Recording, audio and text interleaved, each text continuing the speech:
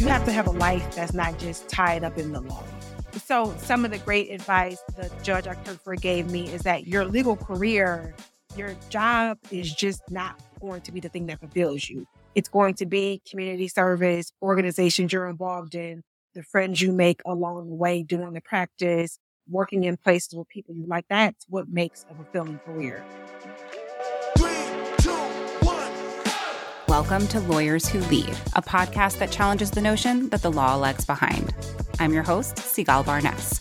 Each week, I invite a lawyer who's making powerful changes through extraordinary leadership.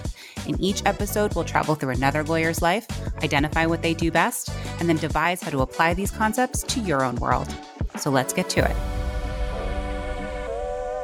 Welcome to Lawyers Who Lead. I'm your host, Sigal Barnes. Today's guest counsels business owners, startups, and entrepreneurs across multiple industry segments in the DC, Maryland, and Michigan areas. She is also a 3-time Super Lawyer Rising Star, a 2023 Super Lawyer, and an instructor with the Prince George's County Community College Center for Entrepreneurial Development. She is the author of the ebook, The Small Business Owner's Guide to Hiring an Attorney, and the forthcoming book, Tell Me About the Hard Part, 5 Steps to Help Businesses Face, Solve, and Prevent Problems. Let's extend a very warm welcome for our next lawyer who leads and principal of the SJS law firm, Shavon Smith. Shavon, welcome to the show. Thank you so much. I am incredibly excited to be here chatting with you today. Likewise. And Shavon, I'm not sure if you know, but at the beginning of every episode, I ask every guest for a little bit of gratitude and a little bit of slice of life. So if you can tell me, what is your favorite thing that happened today so far? A client had a really good piece of feedback saying that I was an important part of their strategic team and helping them think through decisions. I had that call right before you and I hopped on.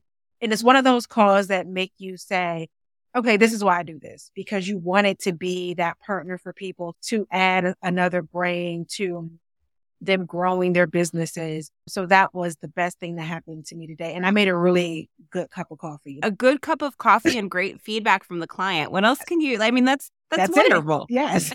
How do you take your coffee? I'm just curious. I use flavored non-dairy creamer from Trader Joe's. So you usually get their vanilla or they have a brown sugar one. And I use a French coffee press. I do not use a coffee maker. Sometimes if I'm feeling fancy, I will grind the bean. Can you come over and make me coffee? I do instant coffee. I like fancy drinks. I'm all for it. Awesome. So, Shavon, I am so excited to get into your story. What is your lawyer origin story? How did it all start for you? Yes, I did not grow up wanting to be an attorney. I did grow up loving to read and loving to write. So I went to college. I majored in political theory and international relations, interned for a Congressman Conyers, who is now deceased, but had been a long-ranking member of Congress. And when I was in his office, we talked about, what do you do now?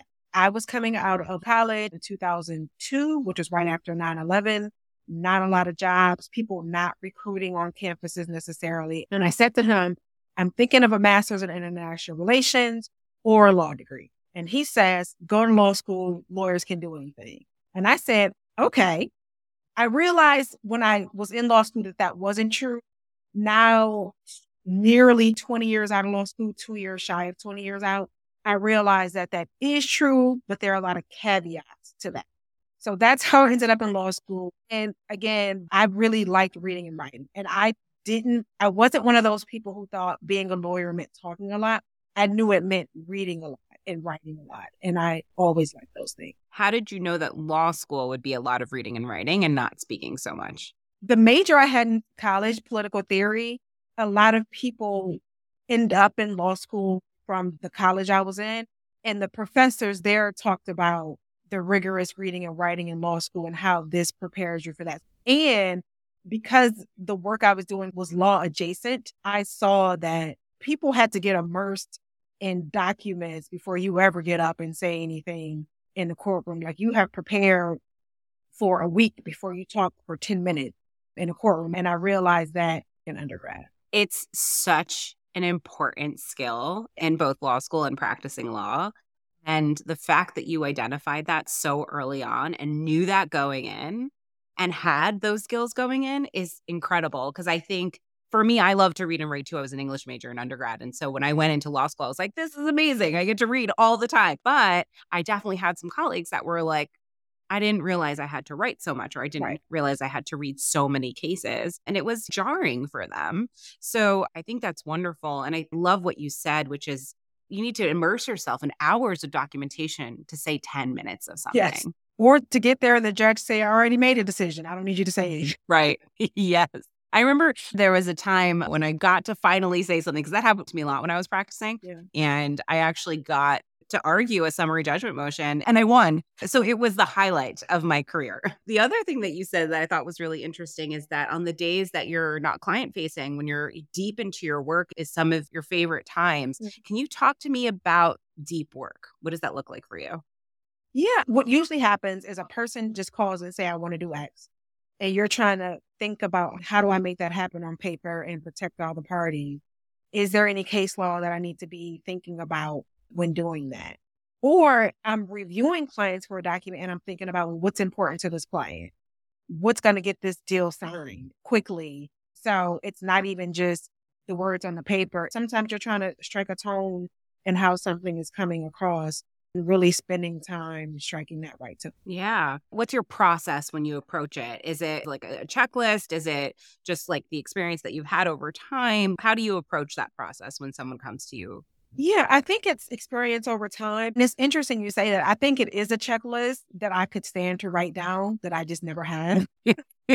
I'm a huge checklist fan. I'm always down with a checklist. And it's just knowing the client. Like some people are just more risk adverse. So it's understanding the client as well. So I want to go through a little bit of your journey after law school and understand how did you get to where you are today, starting your own firm? Yeah, so I clerked for 2 years right after law school for an amazing judge. She's now the chief judge of the DC Court of Appeals. Best experience ever because I got to read and write all day. I worked with her on the trial court, which is more fast-paced and not necessarily reading and writing. You're interfacing with more people. She was then elevated to the Court of Appeals and was gracious enough to let me join her for a year. And that's where, reading and writing. So I really enjoyed it. And she was just a great first teacher as well to have out of law school. I think that's important to have a good first teacher. What do you think makes a good first teacher? Is it the mechanics of the law or something else? Not even just the mechanics of law, but just like what it means to be a lawyer and be a member of a community and the heightened kind of, I think, responsibility that it should be on a person. Yeah. So did that for 2 years. And then I worked in a big firm for 6 or so years. And then this is when a lawyer can do anything. I was like, that's not true. Because you're applying to jobs and you're trying to say, I can do X, but nobody thinks you can do anything because you haven't done it. So it is, if you were going to work at this law firm, you're going to go to the practice we send you to because you have no history. Like, it's not like I had an MBA or I had spent time in public health and someone could transition me that way. We need a body here. We'll put you there. So ended up in a big firm doing, corporate litigation for 6 or 7 or so years. And then I was let go. It was the day after the Super Bowl in 2013. And it'll be 10 years this February. So I always celebrate that as my freedom day. It's funny because I went to work that Monday after the Super Bowl, and it was the Super Bowl where Beyonce performed and the lights went out. I remember that. And it was so inspiring. Like, man, she works really hard. I should go work hard on Monday. So I got to work really early, really just heightening, trying to engage. And so I get to work early. I get an email, can we meet us in a conference room? And so I go in, they do the whole spiel, they offer you your package or whatever. And I remember emailing my friends and saying, I would just let go, but I'm at peace about it. Literally, that's the first thought that came to mind, is that I was at peace. At the time, I had randomly dated a bunch of men who owned businesses throughout my life. And both of them said the same, exes said the same thing when I told them. They were like, oh, now you can go be great, that you don't work there anymore. You can go do something and be great. I always been in awe of business owners. I thought that that's a really amazing thing that people can do that. My parents actually met in a store that my grandfather owned a long time ago, a convenience store in my mother's neighborhood. Wow. So I always felt like an affinity toward this. And I thought, maybe this is something I can do. So looked for work, but didn't have a heart about it. It said, maybe I can start this business and maybe I could focus on business owners. 10 years ago, the conversation was much different on entrepreneurship than it was, I think, 10 years ago. And I thought, maybe I could step in and help this group of people. And so that's how the firm started. So I was let go February 13, and by January 2014, I had hung my shingle. So it'll be 10 years next year. Okay. Wow. So you call it Freedom Day, which I think is fantastic. And you clearly said over and over again that when you were laid off, that you were at peace with that. Yes. There are a lot of people right now getting laid off from large firms, Yes. especially as it relates to the tech sector and so on. What is a piece of advice that you can give to others to find peace around being laid off? I think about this a lot because you see these stories of people, take it really hard in a lot of different ways. And I always think to myself, like, man, their identity was tied up in their job. So I think that whether you're let go or not, you can never let your identity be tied up in a job or a title or any of that, because all of that changes. And I think about the work that I do now. Even if I'm a lawyer, some of the characteristics of myself would exist no matter what, and they will come out no matter what. So I think the first thing is to make sure, work on your identity not being tied to your job. And I think I just had a great support system. Like when I emailed my friends, they were like, peace sounds like pizza. So we're going to have a pizza party at your house. Those are good friends right there. I love it. So I think just having like a good support system as well is important, if even throughout your career, because it will go through transitions. Like it's just going to happen.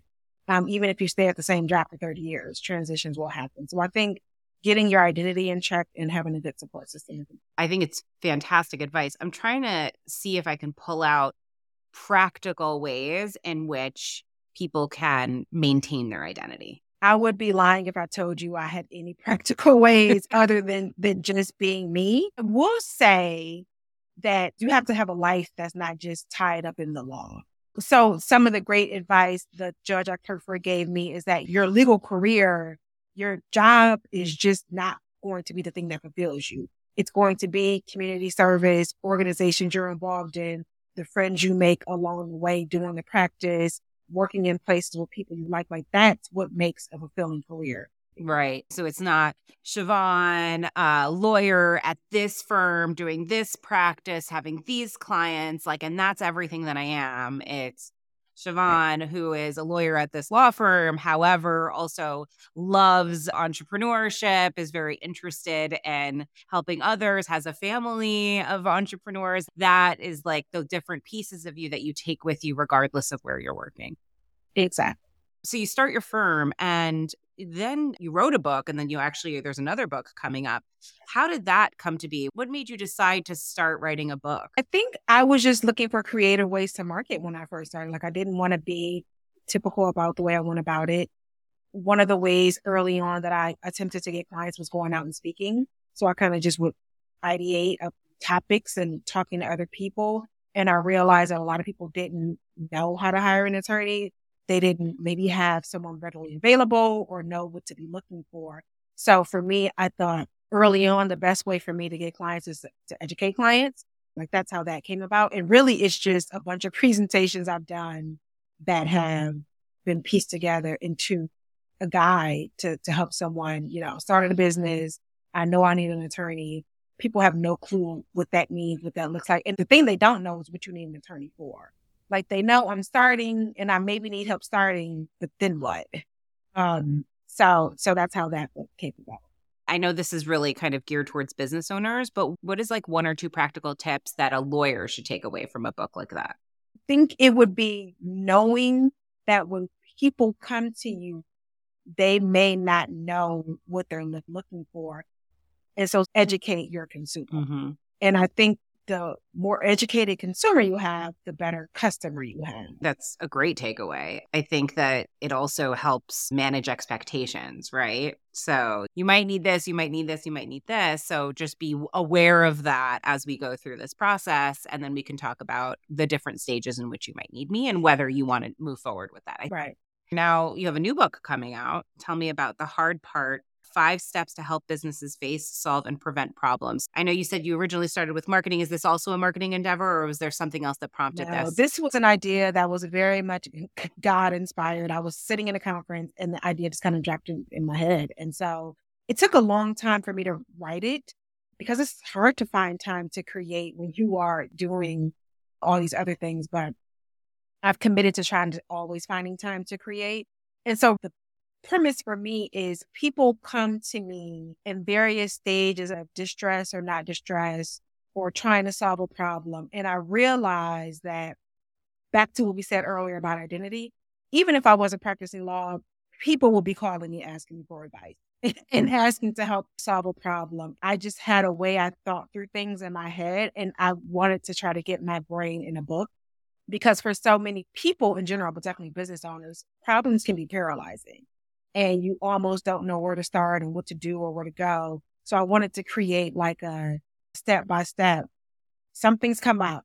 Let me go through and checklist this, or let me find ways to prevent these things from happening in my business as well. So that's the book. It'll be out pretty soon. Are there specific problems that you're helping address that you've seen as trends? It goes over lots of things, employee problems, partnership problems, money problems. So it really kind of covers the gamut. When I use an example throughout the book of a guy named Jim, fictional Jim, owns the HVAC company, and we help Jim kind of work through some of the things he's dealing with in his company as an illustration that I hope people can then apply to their businesses as well.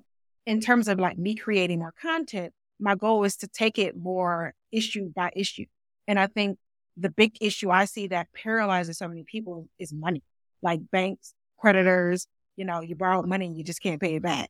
Like, what do I do? Typically people bury their head in the sand, which is not the way to solve the problem. So my next step is to go deep on some very specific issues that businesses may have and give them ways to try to solve them. So you're also deeply involved in volunteering on the board of Wheeler Creek Community Development Corporation. Can you speak to the work that you do there? Yeah, so Wheeler Creek is a nonprofit and they're really focused on several things, but really housing issues. So building affordable housing or getting people who need quick housing into housing. So I'm on the board there. For me, that was important because it's in my neighborhood. I live in DC. The nonprofit's not too far from me. So housing is something that I think is important. I actually live in a mixed income neighborhood. So the development was created to be mixed income because that was important to me. So that's some of the work that that organization does. And you're also an active member of the DC Bar Pro Bono Committee. What are some of the things that are being discussed and addressed in this community? I think it's access. So obviously COVID did a number on people's ability to go out and get legal services, to show up at a legal clinic.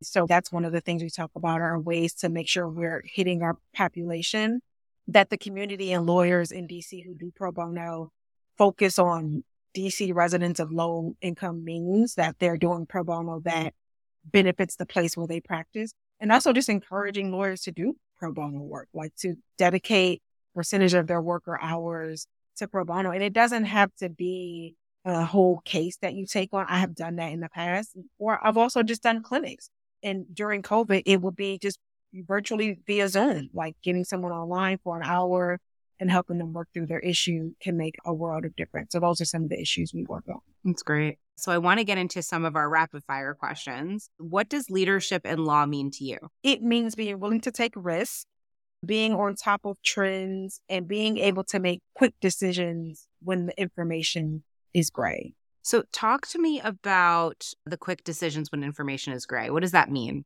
Being okay, knowing enough and having enough experience to say that this makes the most sense with the facts that I have right now. Absolutely. And willing to take risks. So I find that at least some lawyers are risk averse. How do you help other lawyers who want to be able to take more risks but are risk averse? What can they do to be a little bit more courageous? I think in order to innovate, you have to be willing to take risk. I would say for a person who maybe feel reluctant to do so, to not take risk by yourself, to surround yourself with other thinkers, 2 or 3 other people that you trust that you can run ideas past, I think is a great way to start to think through ideas that may be not typical, running a practice. Obviously, there are ways that it's always been done. But there are also a lot of new ways that you can tackle issues, problems, people, niches of law that you could think about that no one else has had. But I think probably involves having a team of people you trust that you can run those things by. I think that that's a good way to dip your toe into taking risks. Yeah. I mean, it goes back to what you were saying, which is like having a good support system, both personally and professionally, and reminding ourselves that a lot of the times we don't have to reinvent the wheel, that there are people that can at least provide the foundation to start our thinking, so that that risk feels less intense. Absolutely. So tell me before we get to the next question, tell me about your firm. Yeah, so it's me. I have an administrative person and a few other attorneys who support me as well. We work exclusively with business owners, people who own and run small to medium-sized growing businesses in a variety of industries, government contracting, consulting, mostly service-based businesses, medical businesses, construction. And we serve as their legal eyes and ears, working as fractional general counsel. So you're big enough to have problems, but you wouldn't hire someone full time necessarily, but you need someone thinking about you full time. Yeah, it's great. Like you said earlier with your client and your gratitude, it's being that strategic partner throughout. What is something that other lawyers seem to misunderstand about the work that you do? I think it's a few things. One, when you have a family law case or a criminal case, you solve that person's problem and then, maybe they come back to you again because something happened, but at some point they're probably not your client. 2-3 years, you solve that issue. My clients always say we go together. Like they come in, they're business bros. I grow with them and I kind of stay with them. So I think that's one misconception. Like the turnover is a lot different. Two, when it comes to contracts, I think especially lawyers who may not deal with contracts a lot, the sense of like, oh, you just kind of put eyeballs on it and make sure it's fine and it's the form and you can move on from it. So I think some of the misconceptions are that there may be more ease to it than perhaps there is. Right. Like there's still like a gravity to all of those things, even though some people think that it's just a review. It's actually, it takes a lot more thinking than people might think. Exactly. Great. If there was one thing you could change about the legal industry, what would it be? That more people had access to know what's available. I think what happens is people just don't know what kind of lawyer to get or when they need one. So I think just like more education so people know what their rights are, like what's available to them. And then just greater accessibility. I think that court is difficult. Like if you even figure out how to do it as a pro se person. And I think courts try really, especially DC courts and other courts try really hard to make it more accessible. But the law really is another language that you need an interpreter for. And for some people, that's not always possible. So just making those things more accessible. Just curious if you've seen like even the smallest of ways in which there are certain processes that could be put in place to help that. What I find is that there's this, you tend to want to push people to do things online, which makes a lot of sense because it's simpler. There's a whole population of people who don't do things online, don't know what it means to kind of sign a document online. So I think having places in court that people, and again, some courts do this, that people can go to have questions answered. Obviously, understanding the legal ramifications of giving people advice, but even just procedurally, places in the courthouse that people can go to get their questions answered with compassion. I think what you just hit upon is really important. That sense of compassion and patience. There's so many times when you can go to like any, let's say, government agency and you're not always treated with respect or compassion, right? Because those people are dealing with a lot of people all day. But as someone that has a problem and is very stressed out and doesn't understand, to have somebody that they can go to and feel like there's some compassion around the conversation and patience. Because you have that one problem. Like if you're doing something for someone, they have that one problem. You have 100 problems, maybe similarly that you're dealing with, but that doesn't change how they feel about it. So being able to deal with them, understanding this person has this one thing that they care about. Yeah, I agree. What an interesting thing to provide as a training, right? To people that work at, let's say, the courts, like a compassion training, like a patience training, I think could be a really interesting way to help with the accessibility, right? Where people feel they walk in feeling supported versus fearful. And I would even transfer that to government agencies that work with people forming businesses. A lot of people don't hire an attorney for that. They're trying to figure it out online, how to do something. Again, some people make it easy, not every state. Again, but having that person that you can go in and talk to say, I make really good pies and I'm just trying to form this entity so that I could sell a couple pies, at my church. Yeah. Help me. It's so true. So where I work, it's an entity out of New York City. And when I went on parental leave after I had my son, I was really confused as to what I was entitled to. And New York City had a hotline that you could call, and I got through to someone, and that person was so nice and walked me through Yeah. all of my rights. And I was shocked. I did not expect that in the least bit. And it changed my entire experience because I was like, what? A week and a half postpartum, like my brain was everywhere. And to have someone that was really compassionate and helpful changed everything for me. I think you really hit upon something like extremely vital to accessibility, truly. Absolutely. What is a piece of practical advice? I know you've given some already, but what is a piece of practical advice that you can give to our listeners? These are leaders and future leaders in the legal industry. Never stop learning. I will say I learned the best from other people. So kind of surrounding yourself with like-minded individuals as well. You talk a lot about your support system and making sure that you surround yourself with the right people. Do you mind sharing who some of those people are for you? Yeah, one of them is a mentor of mine who has a practice in Maryland who I kind of run everything past. Some of them are clients who have become friends that I'm able to run things past as well. So that's kind of the group of people I've been able to pull together who own businesses as well and to be able to run ideas, but especially the clients that are close to me that I could kind of say, I'm thinking about X as a client. What do you think? And I feel like it's a safe space for me to be able to talk to those people about things that I'm thinking. And that's so smart. It's like a client advisory committee. I never even thought about it like that. It really is. What better people to help serve your clients than talking to other clients who have either gone through that or are going through that or like to bounce those ideas off. I think that's super smart. Final question. What do you do for self-care? I rest. So I definitely get all my hours in and I sleep well. I drink water, I exercise. I definitely spend time to kind of pray. I read the Bible, which becomes good quiet time for me.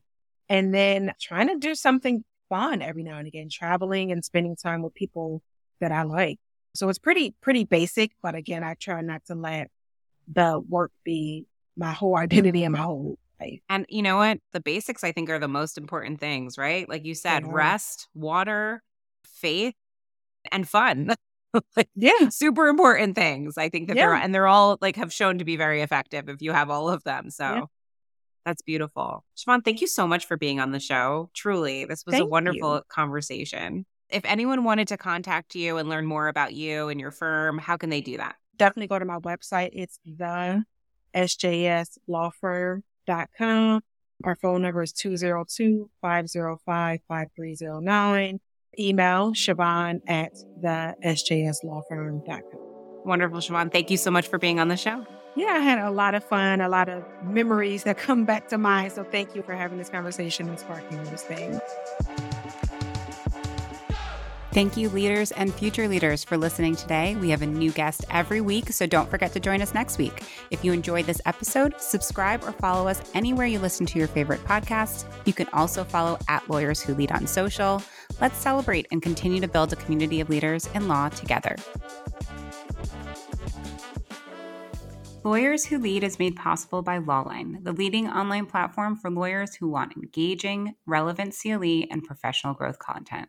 For over 20 years, Lawline has helped hundreds of thousands of attorneys level up by providing award-winning courses in hard-to-find areas and high-demand fields. They have so many courses to choose from that are actually really interesting to listen to and watch. That's why Lawline's rated the highest in the industry with over 1,000 verified reviews on Trustpilot. Lawyers Who Lead listeners get $100 off Lawline's unlimited annual subscription, which means you can take as many courses as you want for a really good price. Just visit lawline.com/podcast to get the special offer. Check out Lawline for the best content for leaders and future leaders in legal.